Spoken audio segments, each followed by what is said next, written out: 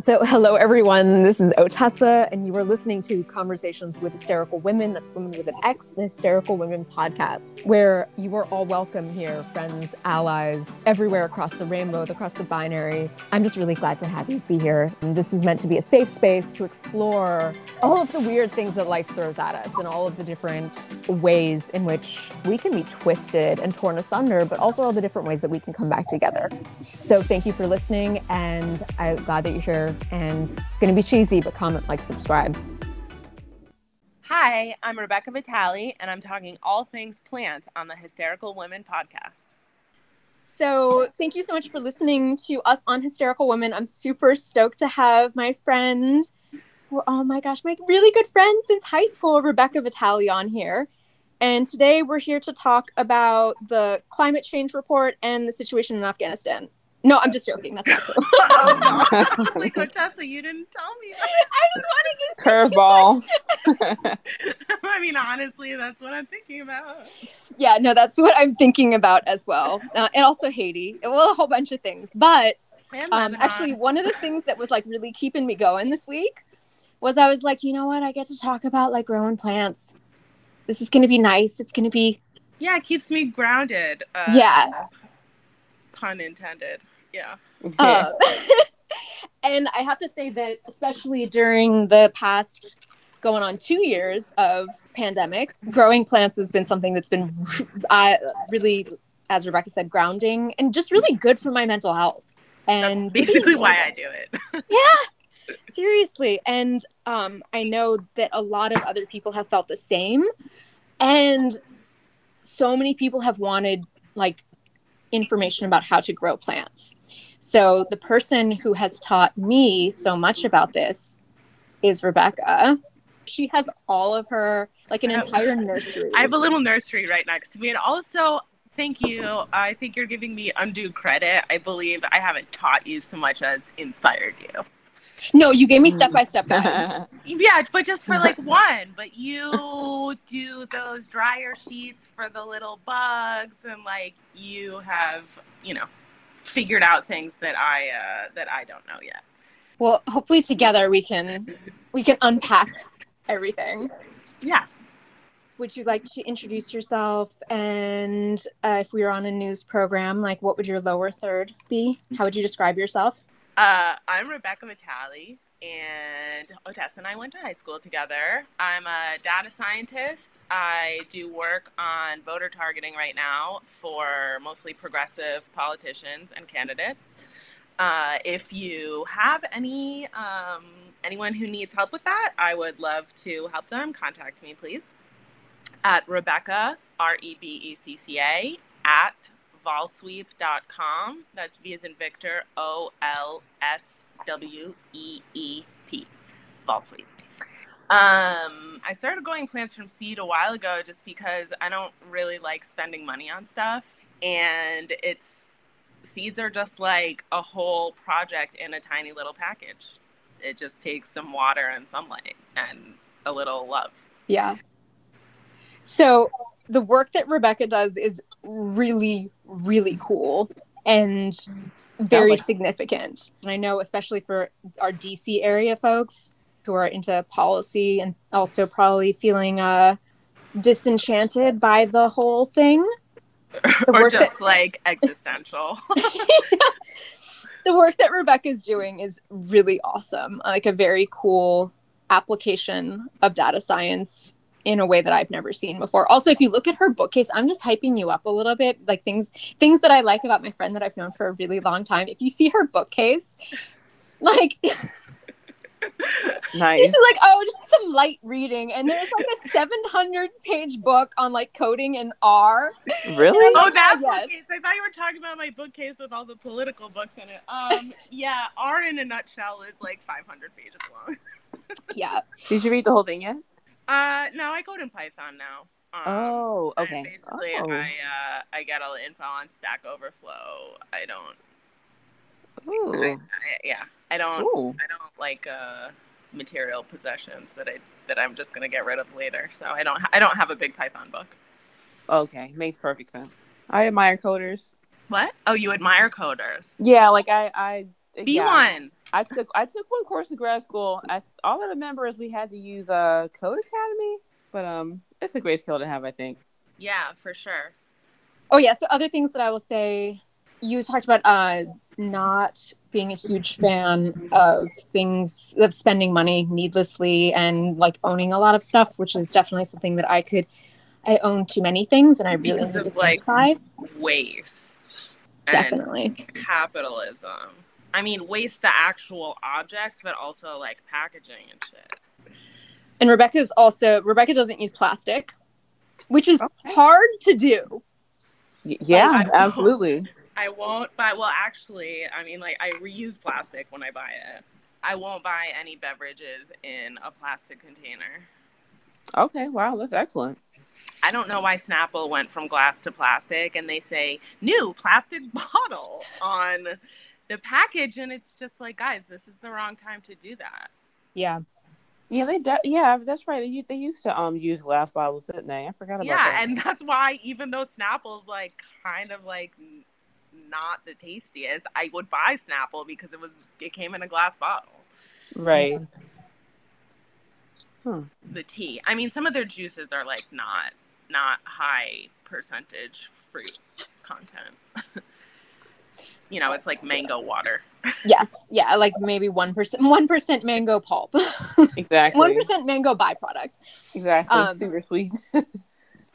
But yeah, the other point is, and I think that this actually does tie in a low key way into thinking about the environment. And also what I love about this is thinking about self-care in a way that is that's not problematic self-care. So it's not like buy this $48 rose water bath thing. And it's like, it doesn't have a negative feedback loop. Yes, exactly. Like you have to keep spending money and producing more waste because, you know, they have a proprietary like chemical mixture that you can, like shampoo. I just use, I'm giving away all my secrets. Like baking soda for shampoo and apple cider vinegar for conditioner. Wait, tell me about apple cider vinegar for conditioner. Apple cider, I know that you can use apple cider vinegar for basically everything. I have a whole book actually on apple cider and its uses that I haven't looked at. I got it at Housing Works. Again, I did not buy it new. But remember in like grade school when you make those like volcanoes out of baking soda and vinegar? Yeah. So basically the vinegar just like washes out all the extra baking soda that's left. Oh, yeah, okay. and it like pH balances. That's amazing. I really don't like plastic bottles for bath and body stuff and house cleaning. Yeah. Oh, cleaning products are. This is a thing. I'm getting a lot of ads. So like this is the best targeting I've had on social media. I think is the Instagram ads I'm getting for like refillable and biodegradable whatever house cleaning products. Yeah. Like, okay, I will actually look into this. No, and it's so true. Like the junk that is in household cleaning products is ridiculously toxic, unnecessary. It goes into the watershed. And honestly, most things can be dealt with either oil or vinegar or some combination of things that you already have. But advertising and just American culture brainwashes you into thinking that that you need something special to fix all of these things. And it's not going to happen unless you spend money on this like certain commercial product. Yeah, and then when you're not happy, all of a sudden then they move the goalpost and they'll be like, oh, well, that's because you didn't buy step 3. You only bought step 1. So then you got to keep chasing the dragon. That's exactly how I feel about hair care. Yeah. It's like, stop putting all these cone things in my hair. Anything that ends in cone just like builds up your hair. Yeah. And then like, oh, you need the special other product to wash it off. And also even I just use Bronner's. I just use Bronner's and like strip my hair all the time. Dr. Bronner's is amazing. You can even do laundry with it. Those bottles last forever. Oh, so anyway, so in terms of thinking about growing things, because I loved growing plants, but the way that I would start is I would get like someone would either give me a plant or I would buy a plant, that was already started. and then it would grow enough, and then it would propagate off of an existing plant. But growing from seed is something that Rebecca introduced me to. Which of your plant children can I meet first? All right. Well, I'm going to give you an overview of what I have. Okay, cool. I have the Spanish limes, the Canepas, the Junips. This plant has a bunch of different names, as I just mentioned 3 of them, that I started when you were here. I can show you the update on those. I have one of the lemons from seed. I have the mango from seed, which, was having problems. I have the mint that I cut. It's my great-grandfather's mint, actually, that I cut at my dad's house, and it's shooting roots out in the water. And lemongrass from the store, and turmeric. Look, my turmeric is sprouting. Oh my gosh. That's cool. Yeah. And then I just wanted to show that I have like collections of like rando seeds. Cool. Do I see some lychee? Yeah, those are lychees that dried out. Yeah, I gotta take the seeds out. But nice. Like super random collections, and that's basically how I start. Should I introduce you to one in particular? These are They've gotten so big. I know, right? Up. These are the ones that were closer to the window. And this one, I just turned it to be closer to the window. Nice. So, yeah, they're looking really good, right? They really are. Anybody who's hearing this can look up Spanish lime, which honestly is a bit of a colonial name, or Guinep, Ginep, or Canepa, Quenepa. And those I bought at the food bazaar at like a normal grocery store near me. It was like, I don't know, maybe like 30 or 40 of them for $4. And I was like, okay, like they don't look like they're in the best shape, but this is a lot of seeds. And I searched on YouTube for a video. I found a guy giving instructions in Spanish, which I understand. He basically was doing the approach that I usually do, which is you get the seed, you take off as much stuff that might rot or, like the fruit pulp, and you get the seed itself, and then you put it in kind of like a moist, I don't buy paper towels anymore, but like I took a cloth rag and I dampened it and I put it all around the seeds, and then in a container with the lid kind of off, to keep the air moving in the sun. And then it gets enough heat and moisture to start sprouting. And I honestly, when you were here, Otessa, I realized I had forgotten about them. And I was like, oh shoot, what's in this container? And then I was like, oh my God, the roots sprouted out. And they started like, getting kind of slimy, whatever, because I forgot about them. And there's no dirt. But then I sort of like rinsed them off and I put them in the dirt, and now they just kept shooting up and they grow. I had no idea what the leaves were going to look like. Yeah. And then, it's kind of magical. Like you don't know which side the root's going to come off of. You don't know what it looks like when it's sprouting. You don't know what the leaves are going to look like. I had one a few years ago that they were seeds I picked up when I visited my sister in Los Angeles. She doesn't live there anymore. But it sprouted and that plant was like super spiky. And I was like, oh, but I got it from like a big, huge tree. So I had no idea.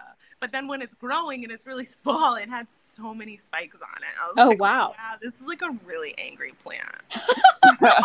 Angry. And then I actually got them to grow really big. I sort of like neutered the spikes off whenever they would grow, big enough to take off. And that's the one that those little bugs were attacking. The leaves were too, they were broadleaf and like kind of like very fragile broadleaves, and they just got attacked by those little tiny bugs. Oh, that's a bummer.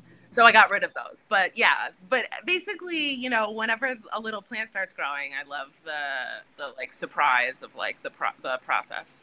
It is really magical.